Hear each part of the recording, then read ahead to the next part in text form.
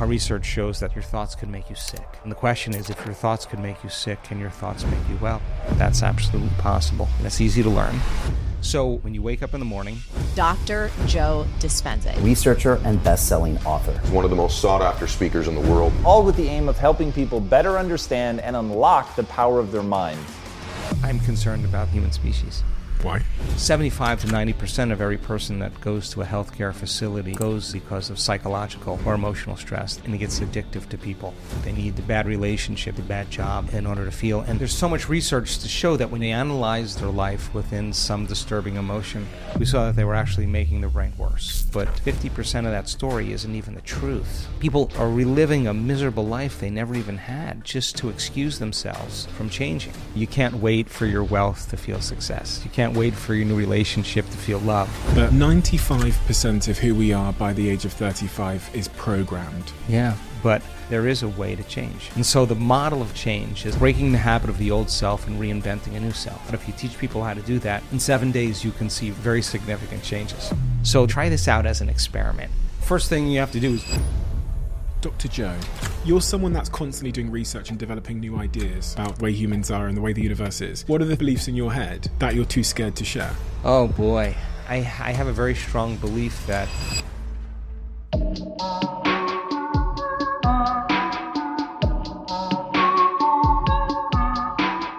Dr. Joe,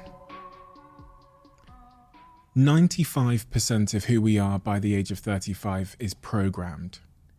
When I read that in your work, it kind of hit me like a ton of bricks because I just turned 30.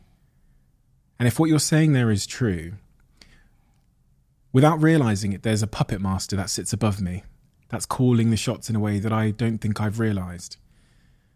Is that true? I think if we define a habit as a redundant set of automatic, unconscious thoughts, behaviors, and emotions that's acquired through repetition. A habit is when you've done something so many times that your body now knows how to do it better than your conscious mind. Then it's programmed subconsciously. So that when the body knows how to do it better than the conscious mind, then for the most part, the greatest habit we have to break is the habit of being ourselves, right? So there's a principle in neuroscience that says that nerve cells that fire together wire together.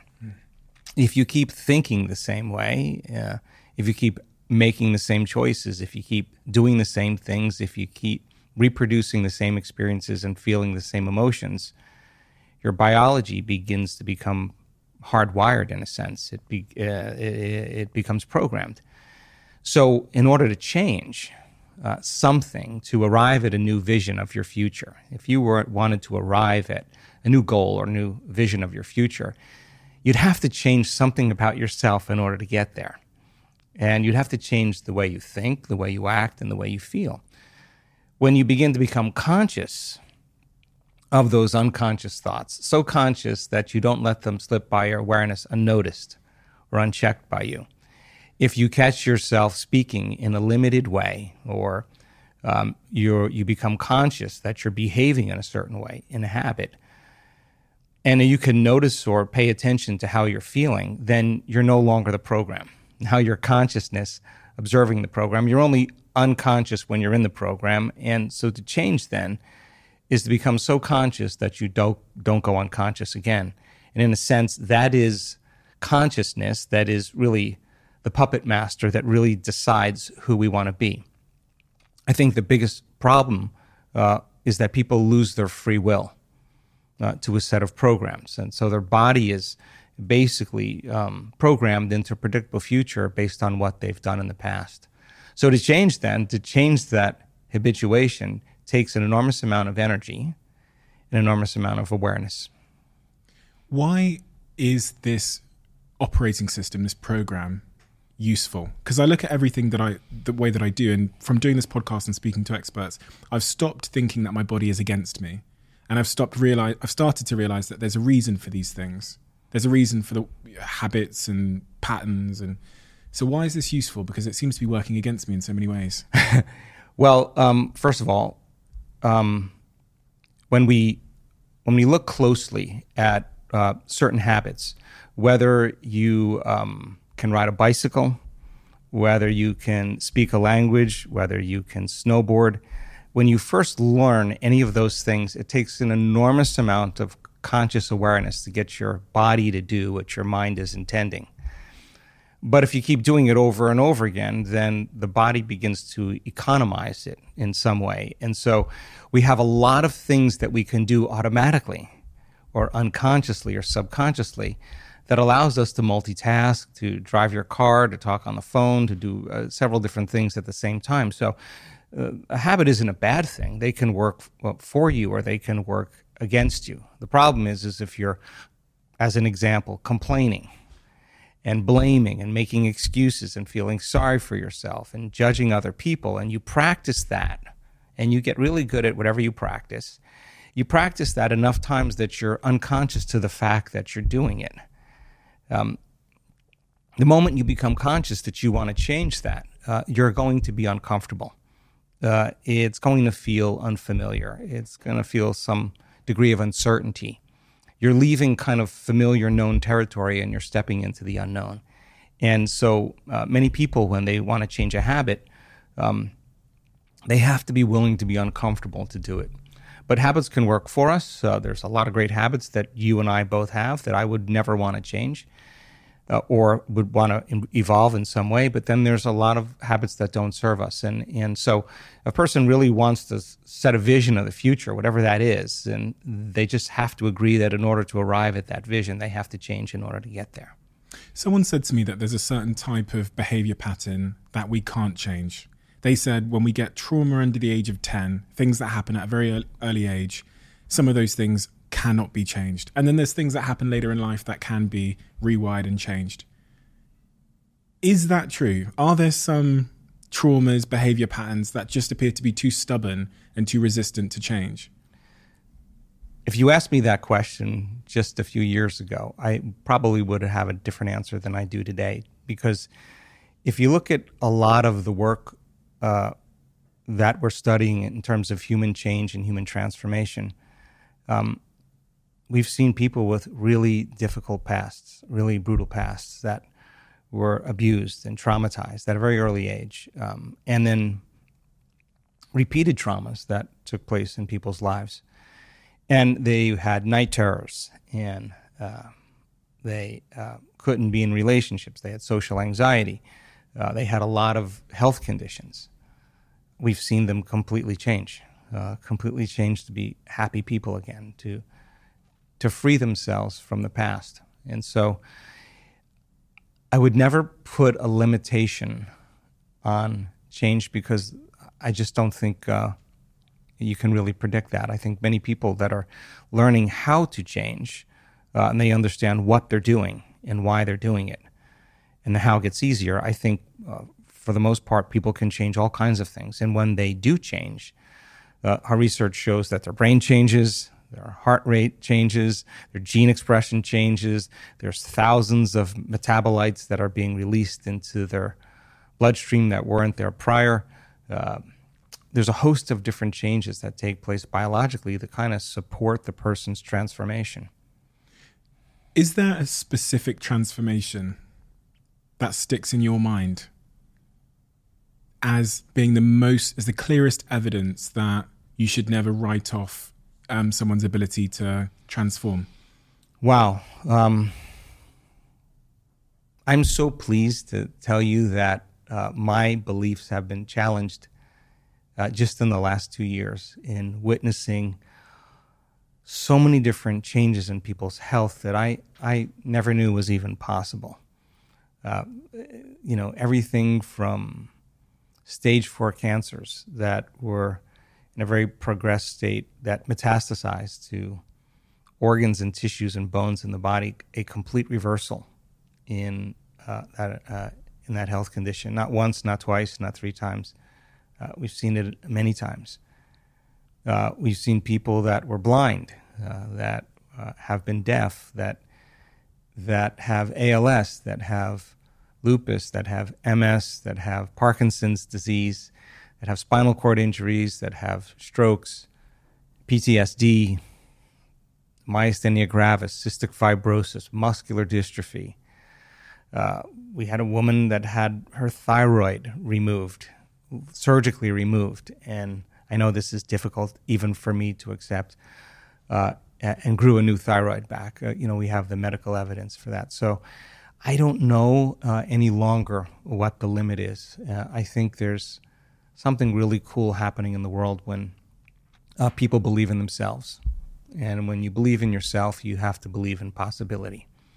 When you believe in possibility, you have to believe in yourself. So when somebody has the opportunity, and I think a story is, everybody loves a story. There's nothing better than a story. And when someone stands on a stage in front of 2,000 people and talks about their journey to heal themselves from a chronic health condition, and it's not always pretty. They lose things. They lose family. They sometimes lose their careers. They get sick before they get better. And you see this person's persistence, and you see that they were not doing the work, their inward work to heal. They were doing the work to change. And if they understood, if they truly changed, that their biology should change, and they were uncompromising every day in showing up for themselves and staying conscious of their unconscious self, and then reprogramming themselves in some way. When they tell that story, it's the 4-minute mile. It's somebody breaking through a level of consciousness or unconsciousness, and the collective that's observing the example of truth. They're actually relating with that person in a way that causes them to examine possibility differently. And when you become conscious of a new possibility, a change in consciousness is a change in awareness, right? So now it's in the collective. And lo and behold, it's not uncommon. We just had this happen in our week-long event in Denver just a little over a week ago, 2 weeks ago. And we had 6 people stand up out of a wheelchair by the end of the event. Now, I wasn't expecting that, but one person that had MS in the middle of the week had a very profound experience. And a professional athlete, NFL football player, and stood up. And he stood up for the audience. And when he stood up, he said, "I thought I was going to a yoga retreat. I thought my brother was taking me to a yoga retreat. I had no idea what we were doing here." And then he said, I just never loved myself.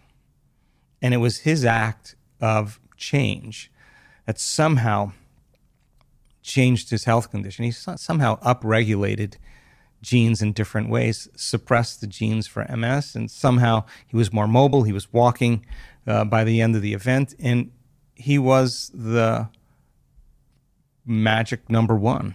And when everybody saw that and the audience was excited, we started seeing other people have a similar experience. Now that possibility is becoming more of a reality for people. So I never limit what could actually happen, but I can tell you that what an amazing time right now to witness people really doing the uncommon. When you recited that story, I could see the emotion in your face as you say it.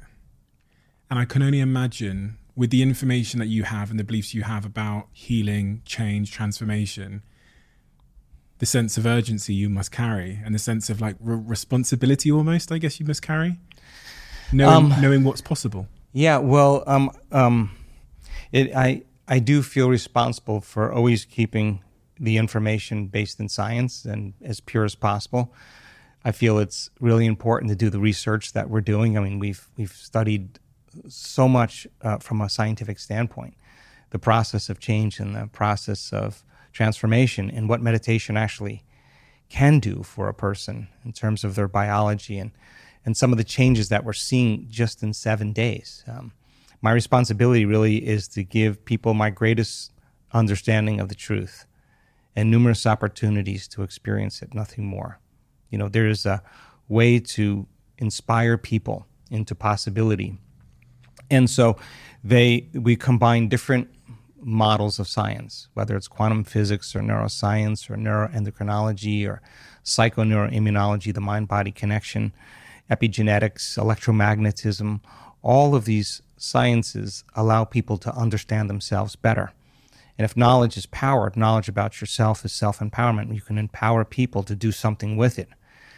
So the more you understand what you're doing in the process of change, the more you understand why you're doing it. As I said, the how gets easier. So we now know that if you give people sound scientific information, and that is the contemporary language of mysticism, and they can learn that information, they're basically making new circuits in their brain. That's what learning is. Learning is forging new synaptic connections. But if you don't review what you learn, if you don't repeat it, it's so much easier to forget it than to remember it. So you got to repeat it over and over again. So we allow people in our workshops to then begin to turn and teach it back to somebody. They have to really explain it. If they can't explain it, it's not wired in their brain, and something's going to be left to conjecture, to superstition, to dogma, to spirituality, and that's not the result we want. We want them to use science as that model, and if they can explain that model and remind themselves what they've learned, reproduce the same level of mind, nerve cells that fire together, wire together. So they begin to install the neurological hardware in their brain. By teaching others. Yeah, exactly. So that they are prepared for an experience. So then, if that information is installed in their brain, that philosophy, that theory, that knowledge and information, and now they can remember it, and they have that model of understanding, and they understand what they're doing and why they're doing it. If we can set up the conditions in the environment and give them the proper instruction, if they can get their behaviors to match their intentions, if they can get their actions equal to their thoughts, if they can get their mind and body working together, they're going to have a new experience. Now, experience enriches circuitry in the brain. That's what experiences does. The moment those neurons begin to string into place, though, another part of the brain makes a chemical, and that chemical is called a feeling or an emotion. And the moment you feel unlimited, the moment you feel grateful, the moment you feel empowered, the moment you feel whole, now you're teaching your body chemically to understand what your mind has intellectually understood. The information is just not in the brain now. The information now is literally in the body. And now you're embodying the truth of that knowledge, of that philosophy, of that theory. So then you're teaching your body and instructing your body chemically to understand what your mind has intellectually understood. Okay, so then that information that's coming as a new experience is changing your biology in some way, and we've actually shown this. So then if you've done it once, then it means you should be able to do it again. And the idea is to be able to repeat an experience. And if you can repeat it over and over again, both neurologically and chemically, neurochemically, you can condition your mind and body to begin to work as one. And when you can do it so many times that your body now knows how to do it better than your conscious mind, it's innate in you. So I want to map out this process so that I make sure I understand it. It starts with the neurology, which I heard is a thought which you then ingrain in your mind by teaching it to someone else. Is that accurate? Well, first thing you have to do is you got to give people information. Yeah. And science is probably the closest to the truth in terms of information. And so when your brain is exposed to information and you're present and you're paying attention, that neurons begin to connect. That's what learning is. Learning is forging new synaptic connections. The Nobel Prize research, Kandel, in the year 2000, the researcher said that if you learned one bit of information and you paid attention to that information for about an hour, you would double the number of connections in your brain as a result of your interaction with that information. But if you don't review it, if you don't repeat it, if you don't have to think about it, the circuits prune apart, right? So if learning is making new synaptic connections, then remembering is maintaining and sustaining them. So it's so much easier to forget this information than to remember it. So you learn it. Once I got a person's head nodding, then they turn to the person next to them and say, let me try this out. Let me try this out. Let me see if I can repeat it. And so between the two of them, they exchange that information and they start to build a model of understanding. I understand. I got that. Okay. Then we advance the information a little bit more, and they're adding new stitches into the three-dimensional tapestry of their gray matter. And they have to remind themselves what they've learned, reproduce that same level of mind. Mind is the brain in action. As you install those neurological circuits in your brain, then now you're prepared. It's the forerunner to the experience. You're prepared for the experience. So give the proper instruction, get your body involved, get involved in the process. the experience then causes circuits to become more enriched. That's what experience does. And then it makes a chemical, and that chemical is called a feeling or an emotion. And the stronger the emotion you feel from the experience, the more you remember it. And what is that experience? What can Abundance, health, wholeness, a mystical experience, success, a new relationship, a new career, a new life, whatever that vision that person wants to arrive at in the future, and to actually go from the thought of that vision to the actual experience of it. And the distance between that thought and that experience is called time. So if we can teach people to shorten the distance between the thought of what they want and the experience of having it, then they start believing more that they're the creator of their life. What would you say to somebody that doesn't think thoughts matter that much? I would say 95% of the world plus, or maybe more, 99% of the world plus sees thoughts as something that we are, it's my head talking. It's me talking in my head. And as long as I don't act on those thoughts, they're inconsequential. I would say then that's the truth. Is it the truth? I don't know. But for me, my thoughts do matter. I think every thought that you have makes a chemical. And you can have thoughts that make you feel good and thoughts that make you feel bad. And I think that if 90% of the thoughts that we think are the same thoughts as the day before, the same thoughts lead to the same choices. The same choices lead to the same behaviors. The same behaviors will create the same experiences. And the same experiences produce the very same emotions. And those same emotions influence a person's very same thoughts. And their biology, their neurocircuitry, their neurochemistry, their hormones, and even their gene expression stays the same because they're staying the same. There's nothing wrong with that. But I do think that if you think differently and you learn new information and you have new thoughts, if you can make new choices and demonstrate new behaviors and create new experiences and arrive at new goals and feel new emotions, I would say that's evolution. And I think that people really, really secretly believe in themselves on some level. And I think being defined by a vision of the future, or really always dreaming of another great experience, I think is a great reason to wake up in the morning.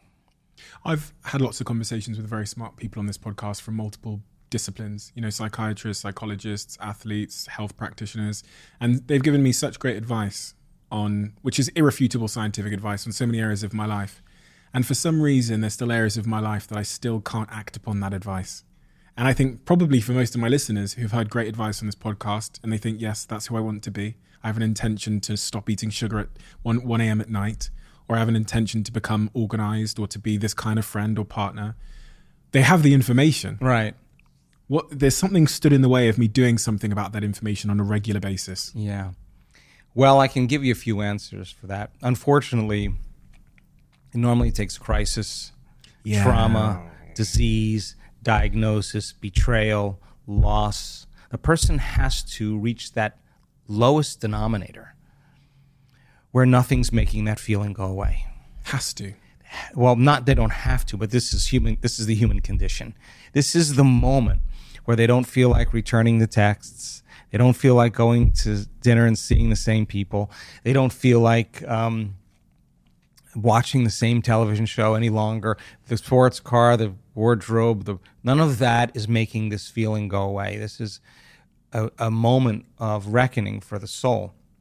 And this is really when you could actually see yourself through the eyes of someone else, because you don't feel like yourself anymore.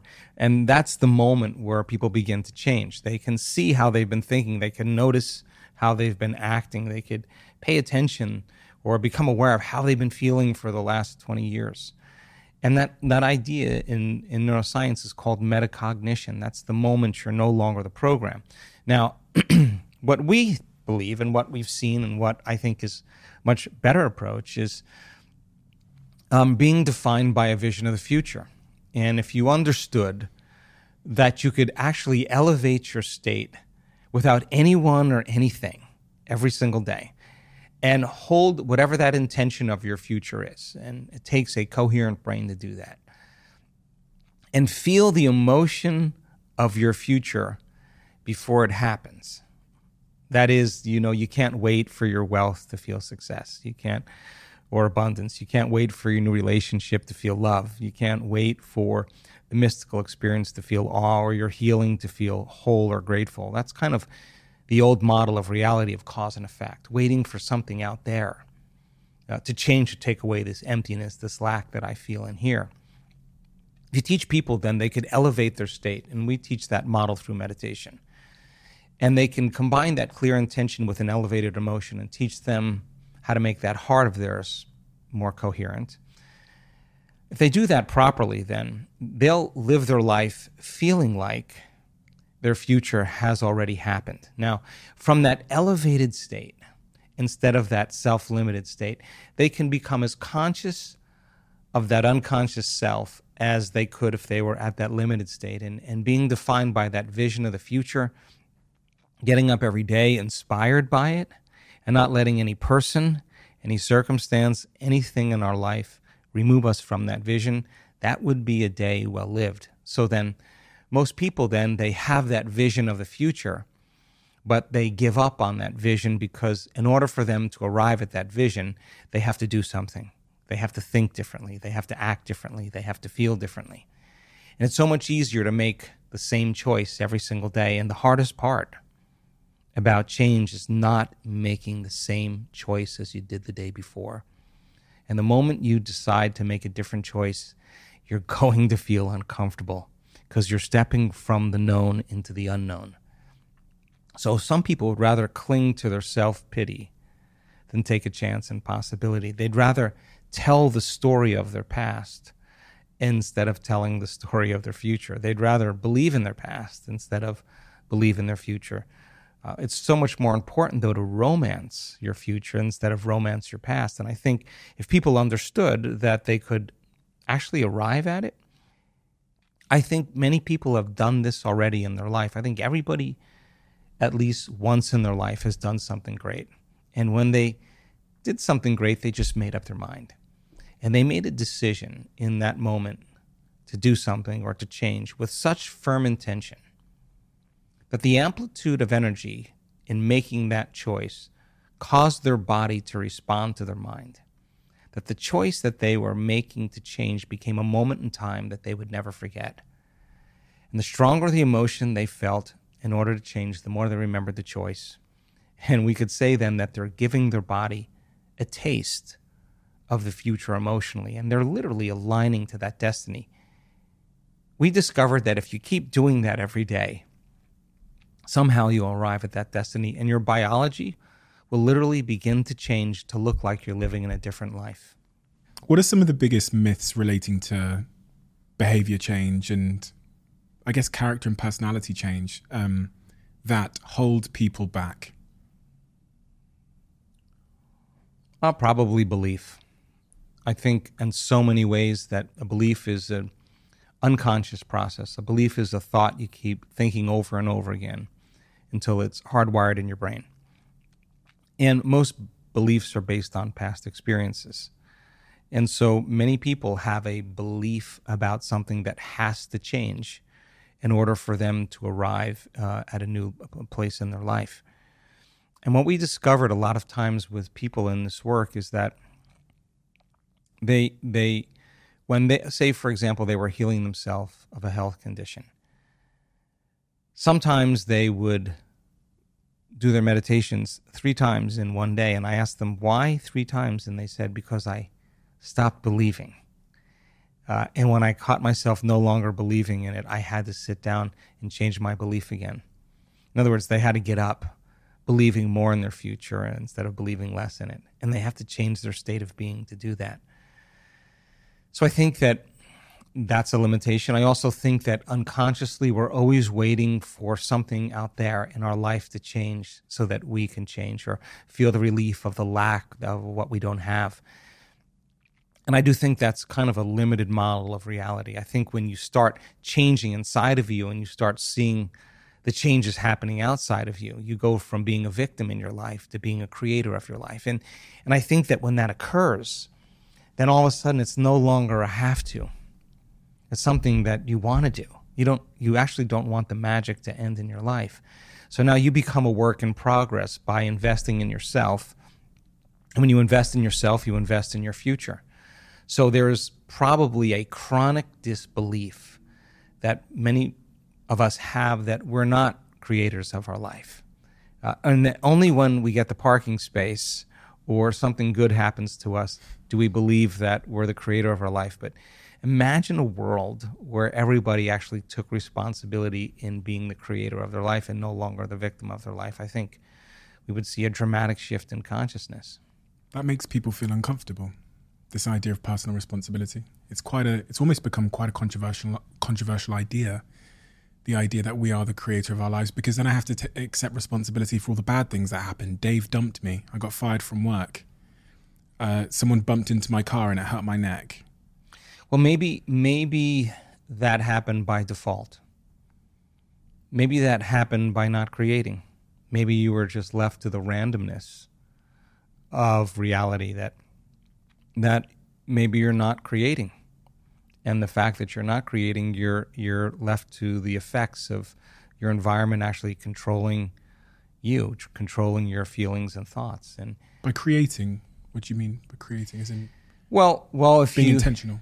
If you woke up every morning and you truly made time to think like this, okay, if my personality creates my personal reality, and my personality is made of how I think, how I act, and how I feel, if I want to create a new personal reality, a new life, I'm going to have to change my personality.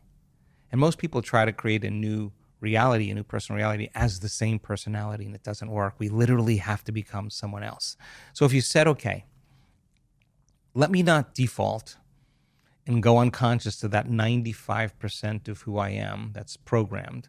Let me become so conscious of the way I think. Let me become so aware of how I'm going to act today.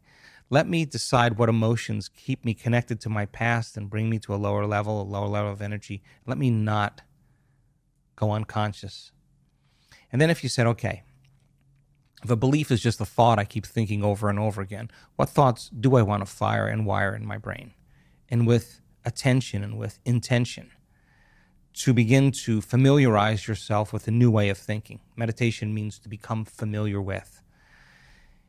If you keep firing and wiring those circuits, you're going to begin to install the hardware. Repeat it enough times and it becomes a software program. That could be the new voice in your head that says, I can, it is possible.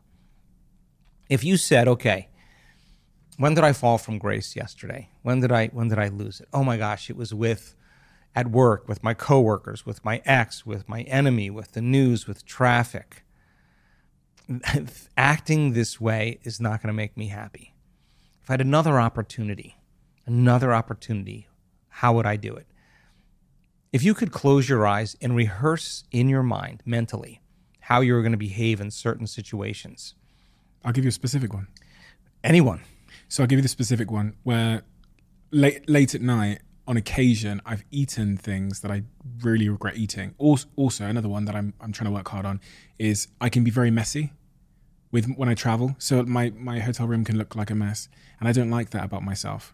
And I don't know why I do it, but it's almost like you talk about being unconscious. I'm clearly not thinking about it, but that's part of the problem. And it's the same with the bloody sugar at midnight.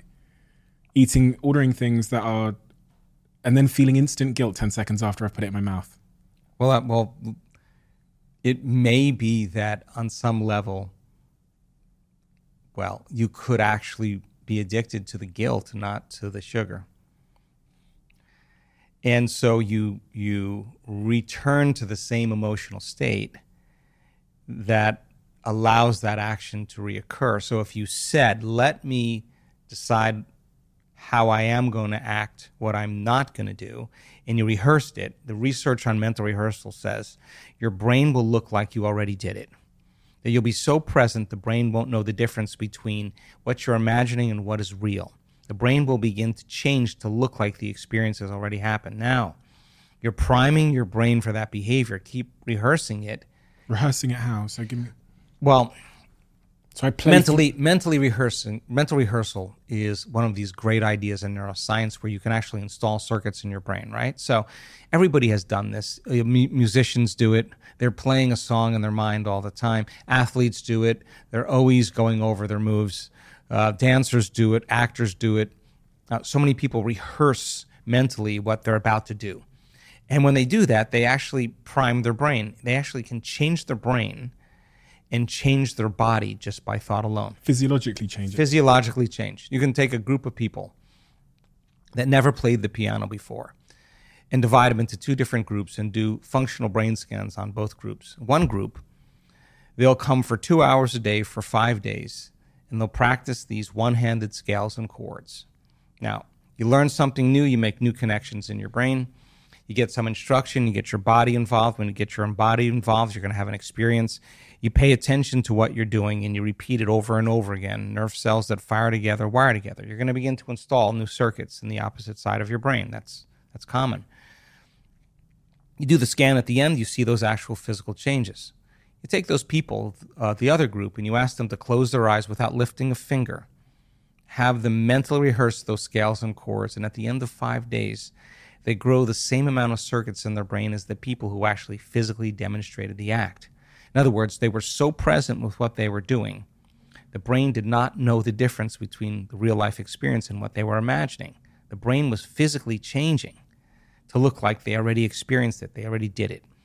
So now, you take those people, never played the piano before, they've just been mentally rehearsing for 2 hours a day for 5 days, you set them in front of a piano, and they could actually play those scales and chords. Why? Because they primed their brain for that behavior.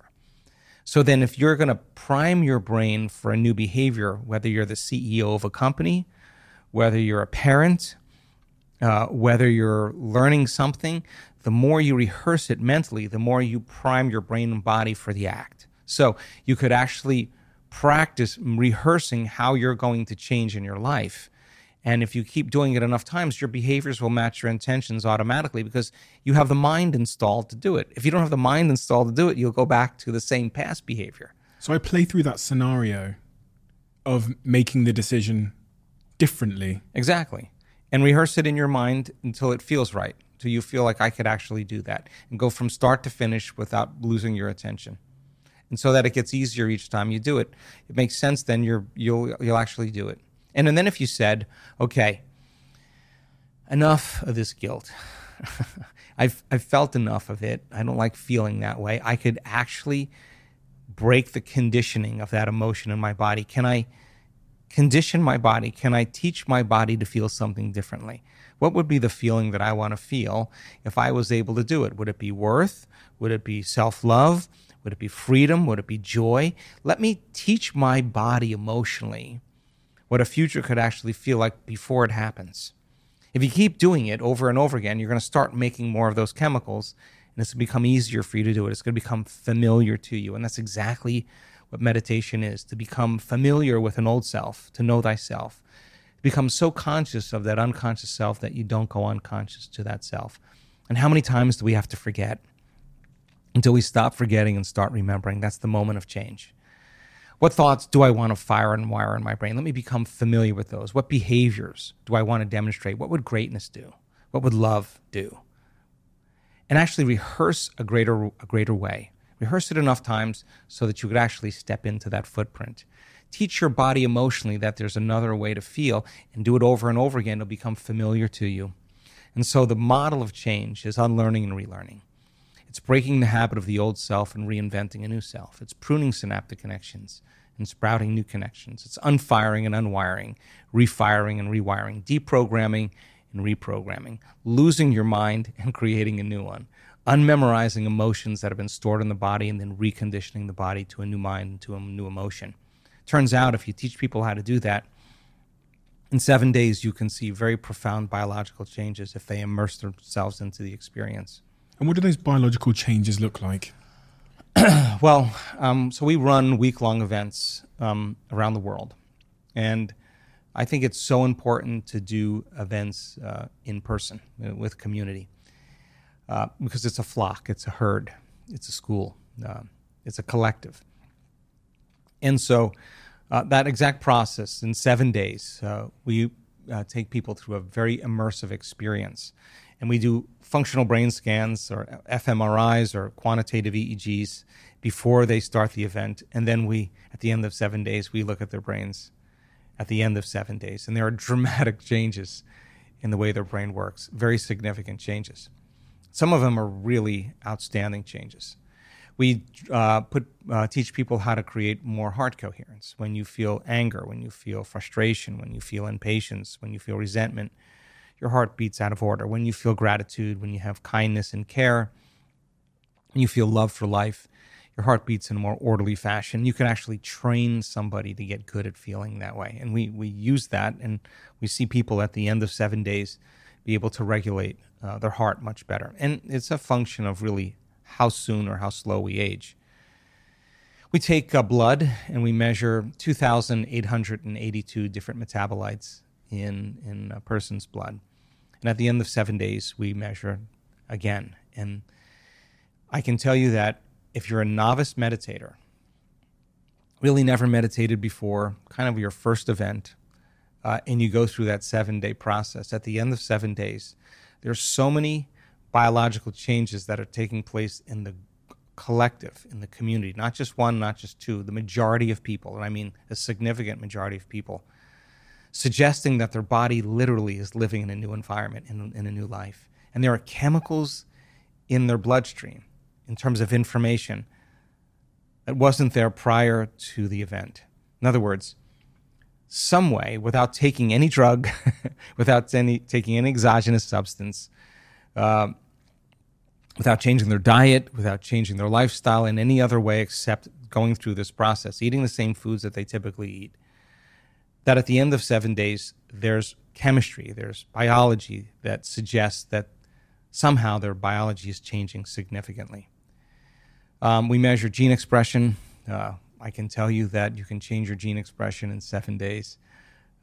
We measure the microbiome, and once again, 7 days, there are dramatic changes in the microbiome, and the mind somehow is making significant and effective changes in our body. So our research is pretty outstanding because a 7-day intervention that's producing these effects, there's not a whole lot of drugs that are as effective. And we've discovered that the nervous system makes a pharmacy of chemicals right now that works better than any drug. That's what we've discovered. And it's all within you. I am a fixer in my friendship groups.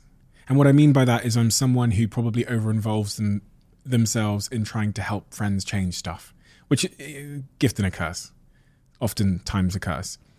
But I often get, because I love someone and they're close to me and I want the best for them, when I see that they are experiencing a recurring pattern of behavior or habit that is causing them unhappiness, loneliness, to miss the goals they have in their life of becoming a husband or a wife or a partner or whatever it might be, I have a growing sense of frustration, and that sometimes that sometimes manifests itself as trying to fix and help and give advice and change them. You must experience that in a different way. You're much smarter than me. You must experience that in a different way when you meet people that you can see are having these recurring patterns of behavior. And when you see that in them, has there ever been frustration on your part? Have you ever been frustrated that change hasn't happened in someone that you loved? God, I think it's such a noble act to change, and I understand how hard it is to change.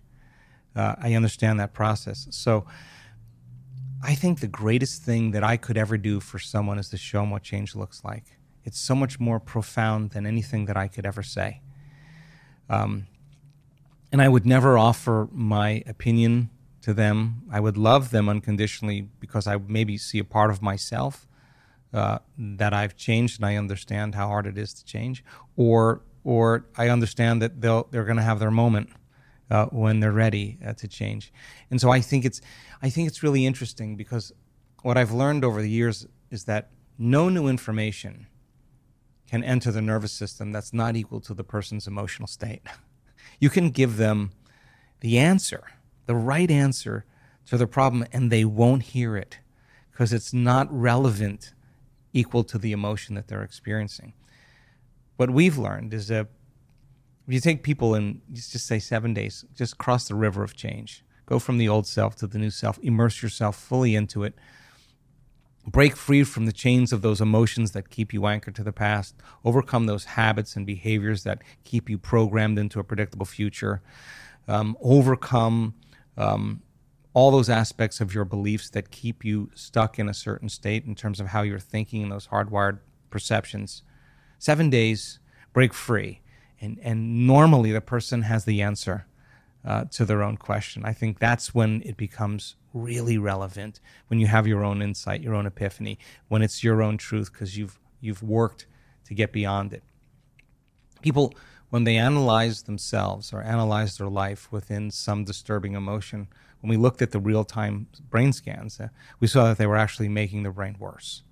They were driving their brain further out of balance, overthinking, overanalyzing. And so when you analyze something within an emotion is a record of the past. So you're thinking in the past, the solution could never be there.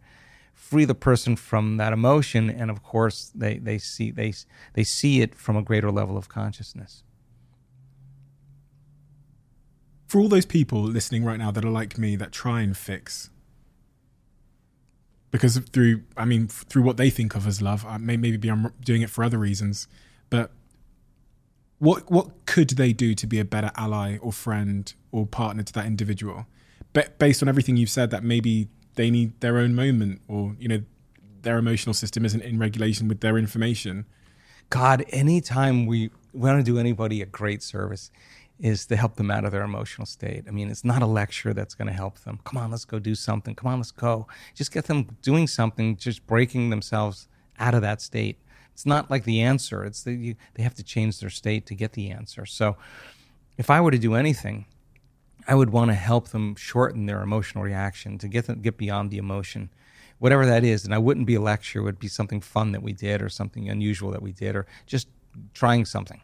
Let's just do something. And I think showing people what love looks like, show them what joy looks like, show them what happiness looks like.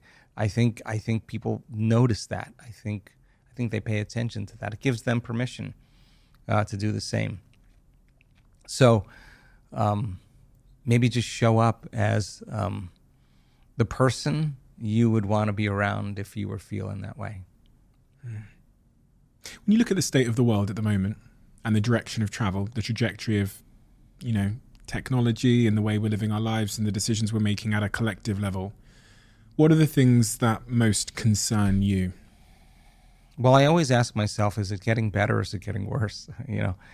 And I think in my lifetime, I don't think I've ever experienced the world as it is today, just with so many variations of so many things.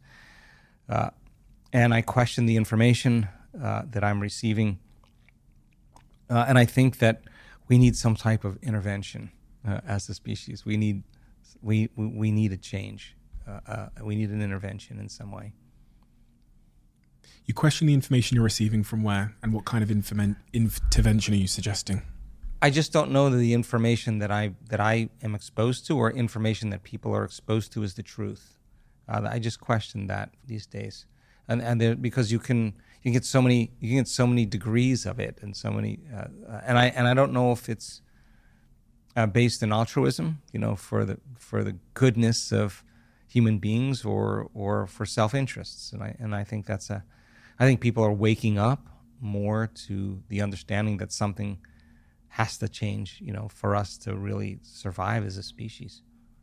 And what are the symptoms of the cultural disease that you're talking about? What are they? A lack of connection. We're in 3D reality, connecting, communing, cooperating, creating. I think those are things that I think if you keep people in survival, and you keep them in fear, and you keep them at war, and you keep them angry, and you keep them in pain, and you keep them confused, and you can control their attention by controlling their emotions. I think we're gonna, we may not make it, as a species. But I think that when people truly come together in an elevated state, I think it's collective networks of observers that determine reality. And I don't think it's the number of people. I think it's the most coherent in heart and brain that begin to produce effects. So the coming of a new consciousness has to be a collective. It's not one person. It's a collective group of people. And I believe that you get enough people collectively coming together that we can hopefully steer it in a different direction. Hopefully. Yeah. How about you? Are you optimistic? I am. I'm optimistic because I think people by nature are good. I think there's goodness in human beings, and I have the privilege of traveling around the world, and I see that. And it transcends countries and cultures and races and gender. It transcends diet. It transcends all that stuff. It's just when people are happy with themselves and in love with life, I think their natural tendency is to give, and I think we're wired to do that when we're not in survival. When we're not in survival. When you use this word survival, are you talking about the fight or flight state that we many of us live in? Yeah, and the I would say that living in stress is living in survival, and stress is when your brain and body are knocked out of homeostasis. Stress is when your brain and body are knocked out of balance. The stress response is what the body innately does to return itself back to balance. The problem is that if you keep turning on that fight or flight system, you keep turning on that emergency system, you'll actually cause people to stay out of balance, and that imbalance becomes the new balance, and they're headed for some type of disease, some type of breakdown. No organism can tolerate emergency mode for an extended period of time, and when you're in survival and that primitive system is switched on, it's really about the self.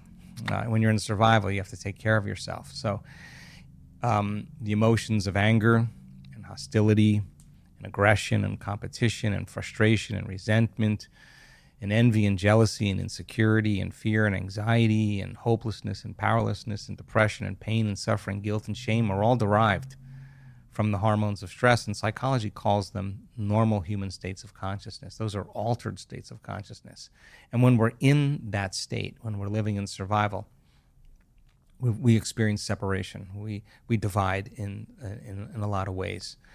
And so there's biology that goes along with that, and the hormones of stress heighten the senses and cause us to become materialists. And now when we're in lack or separation, we force outcomes, we control outcomes, we fight for outcomes, we compete for outcomes, we manipulate outcomes. In a lot of ways, we turn into more of a primitive self. So it's hard to change that, especially when you don't have enough money, or you just lost your job, or you just ended a relationship, or your best friend passed. It's really hard to move beyond those emotional states. And so I think that teaching people how to change those emotional states and move out of those are really important. And 75 to 90% of every person that goes to a healthcare facility in the Western world goes in because of psychological or emotional stress. That's 8 or 9 out of 10. And emotional stress and psychological stress are the ones that tend to be the most harmful. Because if it's not T-Rex that's chasing you, but it's your coworker in the next cubicle, what was once very adaptive becomes very maladaptive. And the rush of those adrenal hormones become kind of addictive to people. And they use the problems, they use the conditions in their life to reaffirm their addiction to that emotion. They need their enemy to feel hatred. And if their enemy died, they'd still feel hatred, or they'd find another one. They need the bad relationship. They need the bad job in order to feel. And that's why it's hard to change. And people become addicted to the life they don't even like. And so if you can turn on the stress response just by thought alone, by thinking about your problems, and that's the truth, you can become addicted to your own thoughts. And if the long-term effects of the hormones of stress push the genetic buttons that create disease, your thoughts can make you sick. And then the question is, if your thoughts could make you sick, can your thoughts make you well? And we're actually discovering that that's absolutely possible. So then teaching people then a little bit about how to manage their emotional state and to self-regulate, I think is a great gift for people, because when they begin to break an addiction to any emotion or the conditioning of any emotion, there's going to be cravings that go on just like any addict there, and many people overdose and many people have bad trips, and so when they start changing and the body's craving those familiar emotions, the body starts signaling the brain, of memories, or to think certain ways and to make certain choices, do certain things, crave certain experiences just to feel that same emotion. And people say, well, this feels right. No, that feels familiar. That really feels familiar. And many people will tell the story of why they feel that way based on some past experience. And it's usually not in the recent past. It's usually many years ago. Like a toxic relationship or something. Whatever that is. And so they're basically saying, I had an event in my life, and since that event, I'm still living by the same emotion and I haven't been able to change. And they'll tell the story of that past. And in psychology, the latest research on memory shows that 50% of that story isn't even the truth. They're making it up because they don't have the same brain as they had then. And so then people are reliving a miserable life they never even had just to excuse themselves from changing. And they embellish the stories so that it sounds really hard to change. So what is that point then for a person when they say, the only person that this emotion of hatred or anger or frustration or resentment, the only person that this is hurting is me? Because those chemicals are down-regulating genes and creating disease. And a person finally really realizes that, and they really decide to change. When they overcome the emotion, the memory without the emotion is called wisdom. And that's the name of the game in three-dimensional reality. Now they're ready for a new experience. It's not reliving the past. You don't need to. You don't need to talk about it. All you need to do is overcome the emotion. When you overcome the emotion, you're free from the past. You can see it from a greater level of consciousness. And that's when a person, so many times when they truly change, they'll say this. We've seen it over and over again. They reach that point where they finally break through, and some of them have had some really difficult pasts. They'll say, I would not want to change one thing in my past because it brought me to this moment. That's the moment the past no longer exists. And they can look at their betrayers and see it all had to happen for that moment. And now they're free. They no longer belong to the past. They belong to the future. I've never heard the concept or idea of being addicted to a negative emotion. People talk to me about being addicted to dopamine and pleasure and, and all those things, and, like masturbation and sugar. But the thought of being addicted to a negative emotion, it's what you said to me earlier about the guilt. Well, think about this. What do people do when they feel an emotion? What do? They rely on something outside of them to make that emotion go away. So whether it's the masturbation or the pornography or the gambling or the shopping or the sugar or the whatever, it's all because they're trying to make that feeling go away, and they're using something outside of them. So then there is some emotion that the person is regulating. That's why they're doing that. They're doing that, right? So change the emotional state, and it makes sense then the need to do it diminishes. Which doesn't seem to be very easy to do. Change my emotional state. Well, again, I think if you understood what you were doing and why you were doing it, just like learning anything, if you understood a formula, I think it wouldn't be as hard as you think it is. I mean, because there is a way to change. And step one in that process of change is new information. Always. It's the forerunner to any experience. Without the information, we doubt that it's possible. And the information and the science removes the doubt. I was doing some research recently about why people change their beliefs and why they don't change their beliefs. And some beliefs they're more susceptible to take on. Some information they're susceptible to take on. One of the things I read about was when they believe the source. Another thing I read about was when it's good news. So if in studies where they say to someone, you're more attractive according to the public than you believed, they're likely to shift rather than finding out they're less attractive. And also things like health. You're more healthy than you thought you were genetically. They're more likely to shift a belief. The nature of our beliefs and the nature of belief change are I was writing in my book about how looking in the mirror and telling yourself something, like some of the sort of modern day manifestation community believe, doesn't seem to work. Just looking in the mirror and telling myself that I'm beautiful and rich and successful and powerful doesn't seem to be an effective way to cause actual belief change. Do you agree or disagree with this idea that you can look in the mirror and say something to yourself?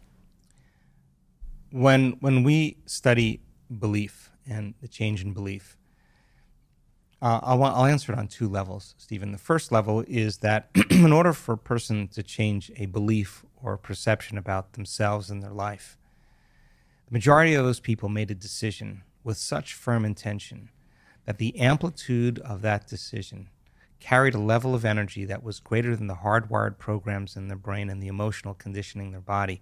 As I said earlier, their body literally responded to their mind. The choice that they were making became a moment in time they would never forget. They'll tell you where they were, what time of day it was, who they were with when they made up their mind to change. It became a long-term memory. And the stronger the emotion we feel, the more altered we are inside of us, the more we remember that choice. That's why we need pain sometimes. That's when you painted yourself into a corner and you said, this is it. I don't care how I feel, body. I don't care how long it takes, time. I don't care what people think. I don't care what's going on in my life, environment. I'm going to do this. And you made up your mind. The moment you felt that emotion, you were aligning to a new future, and to change is to be greater than your body, to be greater than your environment, and to be greater than time. And so when a person comes out of the resting state, because your body is trillions of cells, 70 trillion cells, and they're all spying on your brain. And if you were sitting there and you said, 9 out of 10 times, I'm going to fake standing up. One time, I'm actually going to stand up. Before you ever made that conscious decision, your body is so precognitive, it already knows when you're going to stand up because it's got to release a certain amount of adrenaline so the same volume of your blood goes to your brain.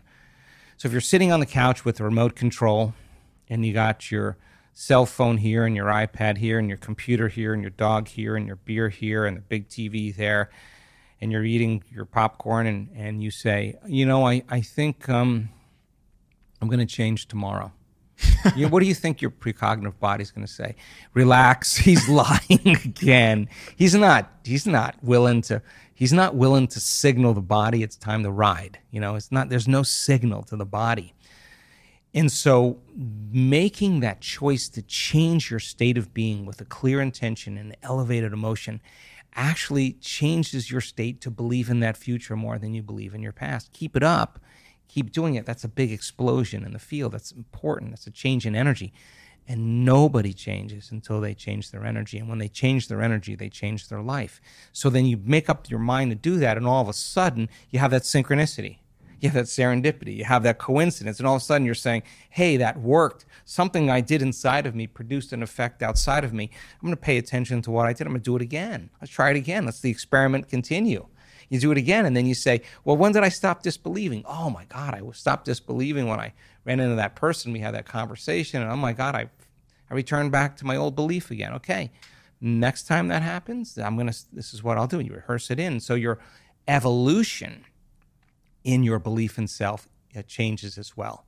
So then so many people, second point, will actually say this. I read the philosophy. I understand the knowledge. I understand what it means to change. I understand the power of meditation. I saw the testimonials. I saw people heal.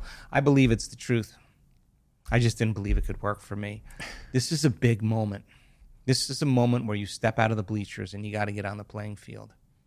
That's the person who says, if this works, and I believe it works, I got to prove it to myself. I got to actually prove it to myself that I believe that it could work for me.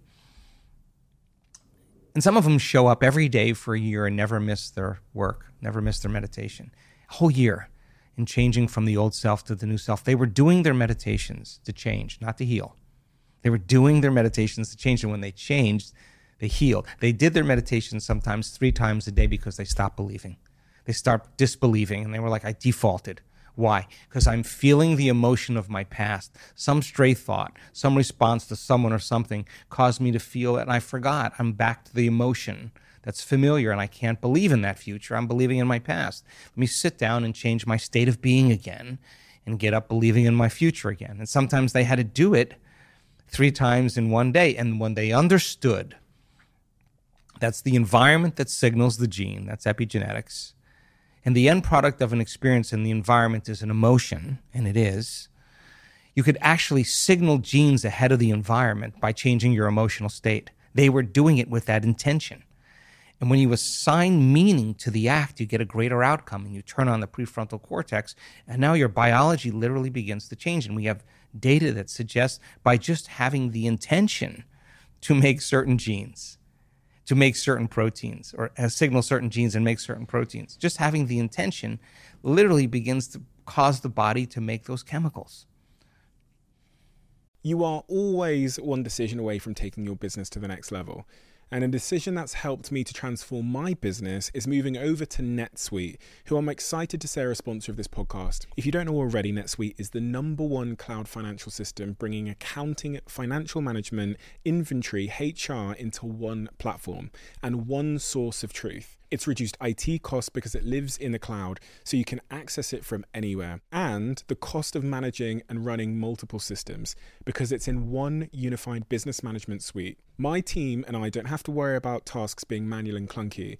And it means that I can be more efficient and to focus on more important things like bringing you the best episodes and guests on this show. So I become one of the 37,000 companies that have already made the move over to NetSuite. NetSuite has extended its one-of-a-kind flexible financing program for a few more weeks. So head to netsuite.com/Bartlett for a free product tour. Back to the episode. And what causes relapse in those moments? Because I've had multiple moments of where I thought behavior change had been established, and I managed to conduct a new habit cycle and new behavior, favorable intended behavior for a period, and then something happens in my life, almost subconsciously, seamlessly, and I'm back. Yeah, to the old circuitry. You went unconscious. And normally, it's unconscious to some thought or some response in your environment. You see someone or you do something or you have some interaction in your outer world, and the moment you have that interaction, it causes you to feel a certain way, and you return back to the past. Basically, the emotion is the past, and that the body's actually living in the past. It's so objective, it doesn't know the difference. It doesn't know the difference between the real life experience that's creating that emotion and the emotion that person's living by every day. It's believing it's in the same past experience again. And it will behave in the past, and it will think in the past. Subconsciously? Subconsciously, seamlessly. So I could, for example, if going to, I don't know, let's say France, I had a traumatic experience in France when I was 10 years old, let's just say. And then I go to France when I'm 30 years old, and I get back, I just start eating junk food, for example. And I don't know why. I've fallen out of my gym habit and I'm eating junk food. Theoretically, that could be my subconscious that's falling back into it's experiencing that survival without me knowing it. Yes. So if to change is to be greater than your environment, to be greater than your body, and to be greater than time, then your neocortex, your thinking brain, is a reflection of everything you know in your life. It's an artifact of the past. It's a record, repository of everything you've learned and experienced to this date. And you have a neurological network for everything known in your environment. Your parents, your friends, your car, your computer, every object, every person, everything. You have a neurological network for your identity as your body, from your past, for your ambitions in your future. Your brain is a reflection of everything that's known. And because you've experienced all these elements in your environment, there's an emotion associated with it. So you have an emotion associated with certain people, different emotions associated with other people, different emotions associated with other objects and things, and other places in time. So then there's so much research to show that when you put a person in the same environment, and they see the same people, and they go to the same places, and they do the same things at their exact same time, it's no longer their personalities creating their personal reality.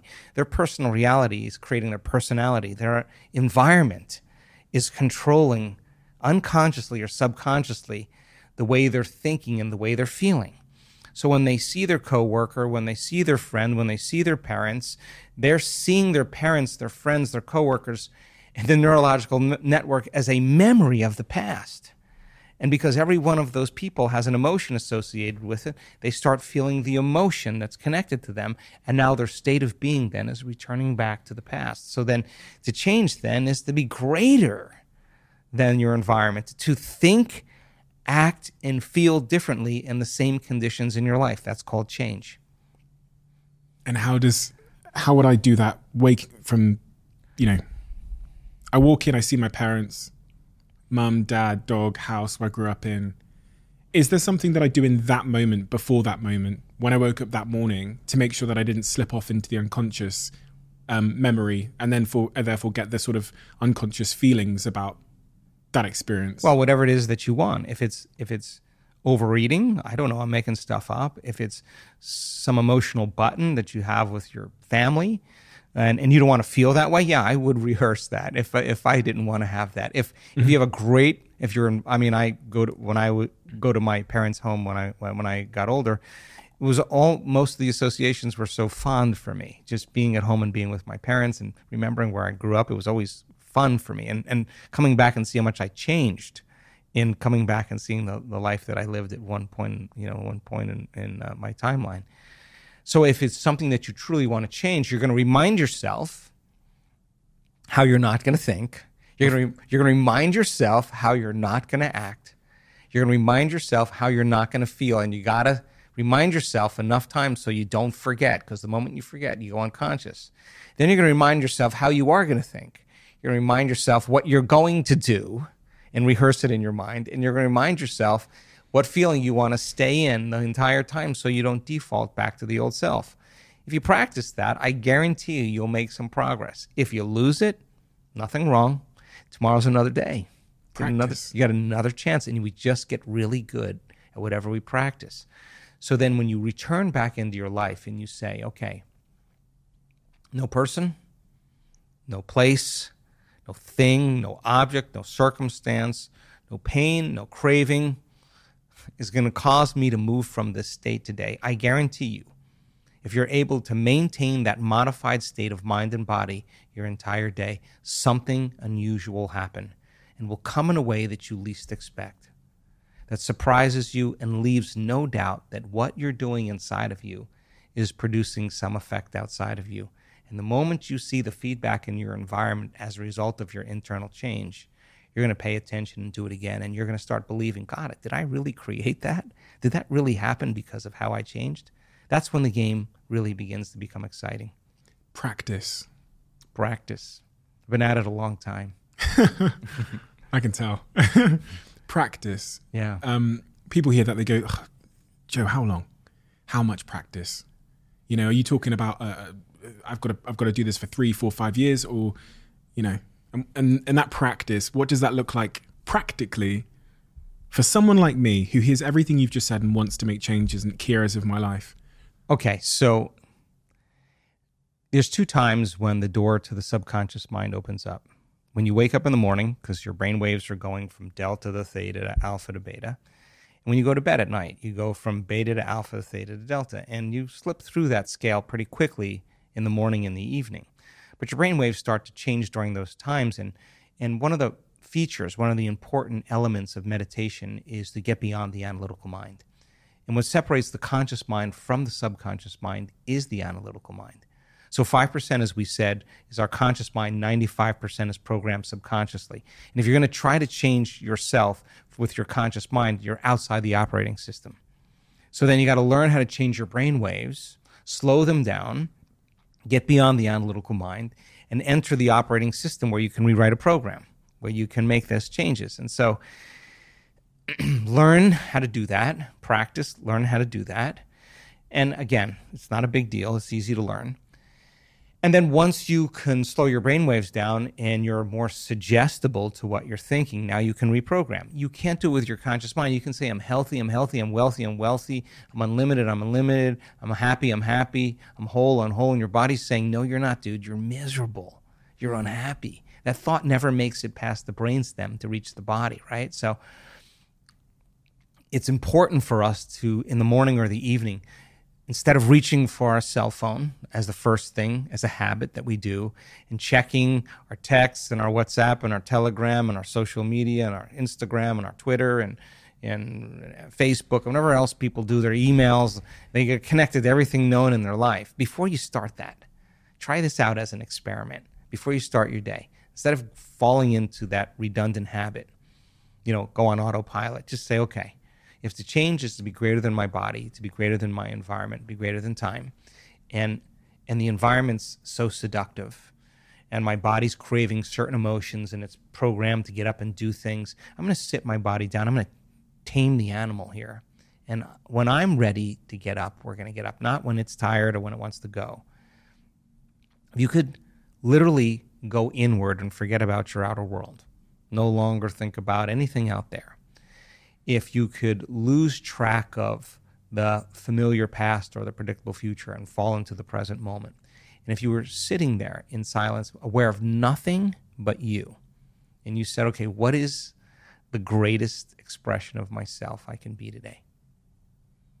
And do that exact process. Let me write down 2 thoughts that are not going to slip by my awareness unnoticed by me today. 2 memories, whatever it is. What are 2 behaviors I want to change today? Let me stay conscious of them and not go unconscious to them today. Even if it means how I speak. What are 2 emotions that I live by every day that I can literally change? I want to become conscious of what they feel like in my body. I want to catch them the moment I start feeling them. Let me review them over and over again enough times so I don't go unconscious. Okay, now I'm conscious of my unconscious, that 95%. How do I want to think? How would greatness think today? Let me review it. Let me repeat it. Let me remember how I am going to think. Let me remember how I am going to think. Let me remember how I'm going to behave here. How am I going to act here? Let me rehearse a change I want to make in a certain circumstance. Let me think about how I do want to feel today. Let me open my heart to life again. Let me feel kindness and care and love and gratitude and appreciation. Let me just bring up that feeling. Let me feel it with my heart. Let me keep bringing it up so I can bring it up enough times. I want to get so good at bringing up this feeling with my eyes closed, I can do it with my eyes open. You practice that, and you not make a decision to not get up until you feel that emotion. And ask yourself, can I stay in this state my entire day? And if you can't, and you go unconscious, ask yourself at the end of the day, how'd I do? Where'd I go unconscious? Okay, tomorrow morning, new day, new lifetime. Let me go again. Let me try again. And it's the practice, it's the repetition that causes the change. Now, here's the beauty behind this, because all of a sudden, when those synchronicities start to happen, when the coincidences start to happen, it's no longer a have to. It's no longer, oh, geez, I got to go create my life. It's not like that. It's like the magic is happening, you don't want it to end. Like you realize that you are actually creating outcomes in your life, and now you're wanting to do the work because you want the magic to continue in your life. And that's kind of what I'm super proud of with our community. We're doers. They do the work not because they have to, because they love all the changes that happen in their life as a result of it, whether it's a mystical experience, a transcendental moment, a great opportunity in their life. They're like, wow, I somehow had a hand in creating this. And so the excitement of life, the adventure of life, the unknown becomes the quest. I'm so I got to admit, I'm one of those people that wakes up in the morning and then just gets dragged off out of the bed by my phone and notifications and off into my day, totally unconscious. And there's been so many things that I reflect on in my life and go, man, I just really want to.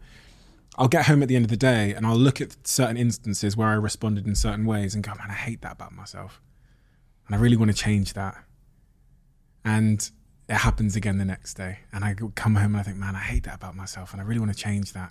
And it happens the next day. And it's been happening for 2 years. When do you want to change that?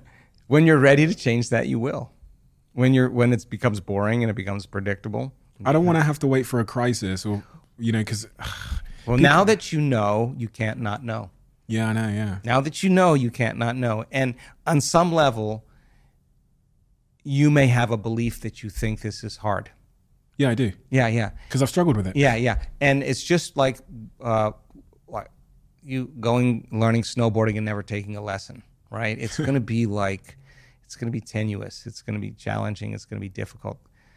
Put your time in, learn how to do it, and it gets easier as you do it. It's just like you just have to learn the formula. There's a formula that we've discovered that it's actually enjoyable when you do it right, and you actually like it. People want to do more of it because it feels so good. And I mean, you look at the HRV measurements with our community, look at our brain scans. These are people that they're not faking ecstasy. They're not faking it. Their brain is at such a level of arousal. And the arousal is not pain. The arousal is not fear. The arousal is not aggression or anger. The arousal is ecstasy. The brain is going in this heightened state. They're making a connection to something really big. And that feels really good. And when they realize that they've hit something really big and it's not coming from anyone or anything outside of them, they stop looking for it out there and they realize it's been within them the whole time. I think so many people want so many things in their life, but what we really want is wholeness. Because when you have wholeness, you can't want. How could you want when you're whole? You only want when you're in lack. When there's brain and heart coherence, there's a level of wholeness that takes place where a person is no longer interested in separation or lack. They feel like they have everything they want. That's a great place to be in. And we've discovered that the more relaxed you are in your heart, the more awake you are in your brain. It's relaxed in the heart and awake in the brain, and we teach that. People actually can get good at doing that. I really want to talk to you about this brain coherence and this heart coherence. I have to close off on that morning routine thing by asking you, exactly what did you do this morning? Ooh. This morning? I was up probably around 4:30. Yeah. Why? Because there's nobody that can bother me at that time. There's no emails, there's no texts, it's my time. What time were you in bed? Probably between 10 and 11. Okay. Is that not enough sleep for you, huh? Well, no, that is. I think I actually measure my sleep, and I look at it every day. That's part of the reason I'm dragged out of bed. But yeah, for me, 4 a.m, 5 a.m. is a really great time. I've just conditioned my body that way. That's the time, and I spend a little time remembering what I'm doing. What am I doing? What are you doing in this meditation? Why are you doing this meditation? What are you about to do? I like to just get myself in my think box, organizing what am I not going to think about, what am I going to stay away from, what am I not going to do in my meditation. I'm going to review that. What am I going to do? When I get that all worked out, then I get in my play box. In my play box, there's no thinking. I've got all the thinking done in my think box. In my play box, it's really about me changing my state. And so I allow for 2 hours every morning. Doesn't mean I always take it or need it, let me say that. But I allow for 2 hours. Sometimes I like to just get my mind straight, and then I do the work. And I like to get to that point where when I'm done, I feel like something changed. Do the work? Yeah. What does the work look like? It's meditation, yeah.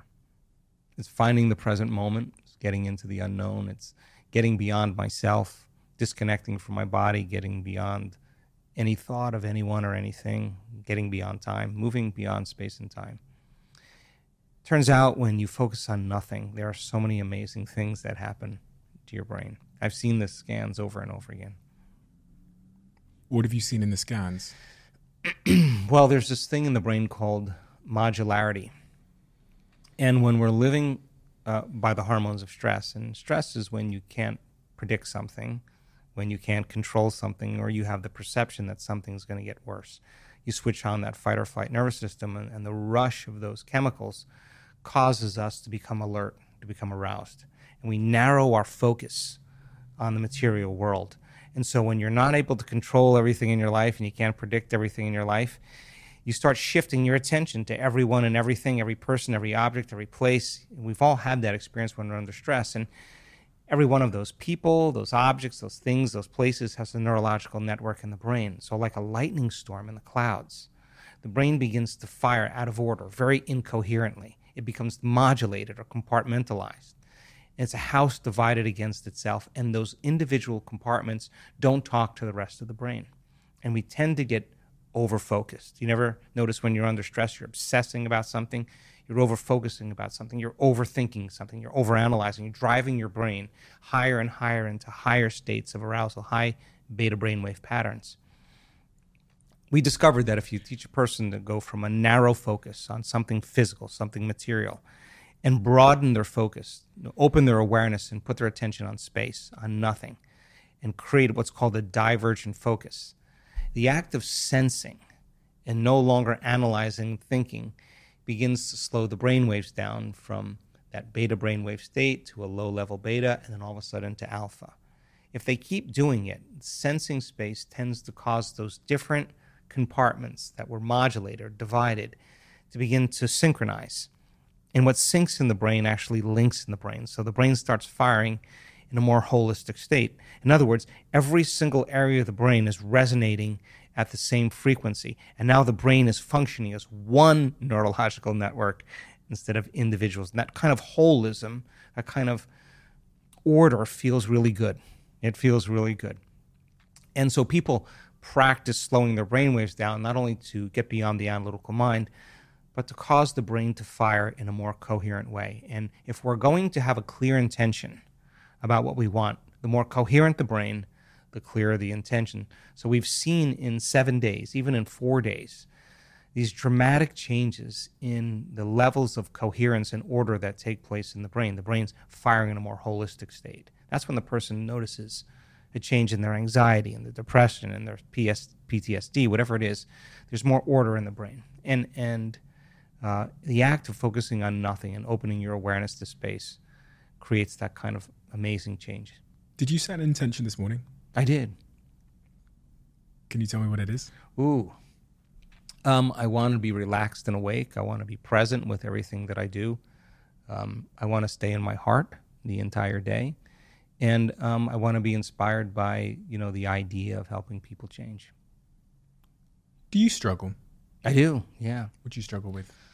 Wow. I run a lot of different aspects of my company. I have events side, we have a product side, we have corporate consulting, we have 250 corporate trainers, we have a vitamin company called Biosyntropy. We work with remote coherence healers that actually we do research and they're remotely changing people's health. We have a huge research team with the University of California, San Diego. We have a lot of players on the team. We have nonprofits. What else do we have? We have an inner health coalition for physicians and doctors and healthcare practitioners around the world that want to teach a different model. So I have a lot of different things that I have my hand in. And I think, I'm creative by nature. And I like to be creative. And sometimes I have a lot of obligations in terms of making decisions for 2026, decisions about things that I need to do, documentaries, whatever it is. And I think I struggle with wanting more time for being creative. And that's kind of the fun part of my job, whether I look at the data, I see the research, and then I go, oh my God, I want to do a meditation. Now I understand how to do this meditation or teach this better. All the information that we're gathering in our research is to teach transformation better. That's why I want to close the gap between knowledge and experience. So we have billions of data points, and it's a lot of time to look through all that and to learn about it. But if I would choose to do something, I would love to study the research more, love to do more, create more meditations, teach some more unique courses. And so I think one of my challenges really is to be able to stay creative with everything I have going on in my life. I think everyone that's a high achiever always wishes they could pause time. I think we're at such a level of growth right now to just globally. I mean, our events sell out in 10 minutes, 5-10 minutes, and we have a waiting list of sometimes 10,000 people. That's a problem, and I won't give up doing live events, and I think I won't do it online. I think there's something special that happens in community, and so. I've never met someone who is so mission driven and doing so well in this department that also isn't paying a personal cost for the mission in some regard or capacity. Well, I think I've learned a few things over the years about that. And I think one of the great things, number one, is I have an amazing team. I mean, I am nothing without my team. And they're creatives, and they're cool, and they're emotionally intelligent, and they're not 9-to-5ers. They share the same mission with me. They see the same vision. They do it for the same reason. Somehow they're part of that change and transformation. And so my team is able to allow me to do something really, really unique, and that is to focus on what I love to do more than anything else. So my team is a super, super huge help for me. So I think that it's an important element. The other thing that I work on, I think, every day of my life is to be the example of everything that I teach. I mean, that's important for me because I want to be in the game with everybody. So when I see transformation, when I see miracles, when I see healings, when I see change, when I see poor people become rich, whatever that is, and I'm a part of that, I think it humbles me. Yeah, it really makes me more humble in seeing what's possible for human beings. And so I never want this work to be about me. I want it to be about you. I want to celebrate your story. I want to be there for that person when they open their eyes and we're blind and they're seeing for the first time. I want to be right there. I want to be there. I want to remember that moment and her joy. So for me, I work on being the example in every way that I can, and sometimes it requires a lot, extra time to do that. Yeah. What is the and then this is an interesting use of phrase because I'm saying the word cost as if it's a negative, but I think everyone that's leading a mission, whatever that might be, and they're really dedicated to that mission in the way that you are, flying around the world, continuing to do it in person, where most people, everyone knows you could just do it online and you'd probably make more money, to be honest. There's people that just have moved online post-pandemic. You're giving a level of dedication and personal investment into this mission that must, I assume, it must come at a personal cost to some degree. You make sacrifices. You have to sacrifice relationships at times. Sometimes you can't be where you want to be. But I think that the people in my life that love me understand my mission, and they respect that. Sometimes I'm on 6 different time zones in 4 weeks, and that's a lot for my body, but God, watching somebody on the stage just the other day tell the story of how she overcame trifacial neuralgia in one moment in the event. She wanted someone to chop her head off. That's how much pain she had in her face for years. One moment. She said, I have no pain. That was the first time I've not had pain in years. To me, that's worth all the lost luggage, the missed flights, the jet lag. That, to me, is worth more than all the gold in the world. I mean, I don't know. It's just it's so uncommon, and yet something innate in us wakes up. Something wakes up in us when we see that. We forgot.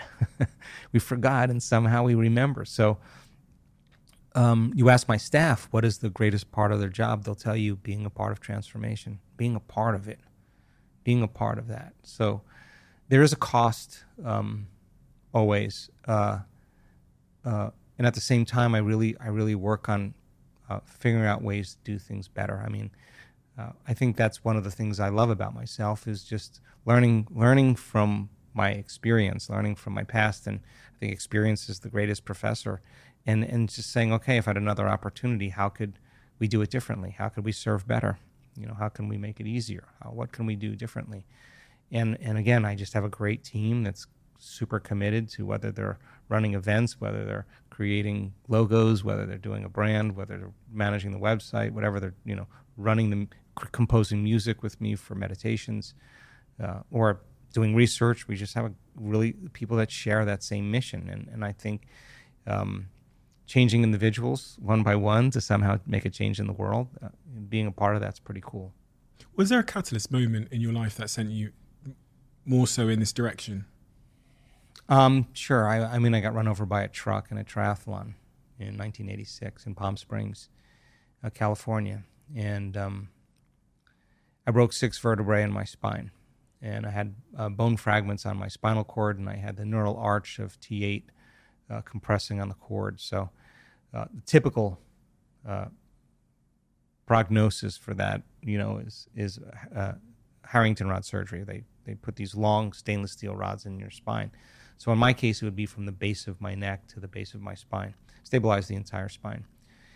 And I just had 4 opinions from 4 of the leading surgeons in Southern California, and I was in my 20s, and I just couldn't imagine myself living on addictive medications or not being able to do whatever I love to do physically. So I decided not to have the surgery. I just went against the opinions of the experts, and I just thought maybe there's a way that my mind could heal my body. And so that started my journey, and somehow it worked. So I've been spending the rest of my life studying that. Had that not happened, do you think you would have gone in a different direction? Sure, absolutely. Absolutely, yeah. What if the worst thing that happened to you is the best thing that happened to you? I don't know. And that starts this you create this belief in your mind that you can heal yourself using your mind. Well, it was kind of crazy because I think when you're faced with crisis, like in a situation like this, we tend to focus on the worst thing that could happen instead of the best thing that could happen. And that's because of the hormones of stress and emergency. You always prepare for the worst. Better chances of survival if you think about the worst. So it took an enormous amount of energy for me to stop that, to stop thinking that way and stop feeling that way. 6.5 weeks of a dark night of the soul, I would say, because I couldn't get my brain to do what I wanted it to do. Even though I theoretically and understood it, I just kept defaulting. And I spent hours, and finally I was able to kind of get control over it. And then as soon as I started noticing some changes in my body, the moment I started feeling my limbs again, and the moment I started noticing I was moving a little better, I knew somehow I was having an effect, and that's the moment it all changed for me.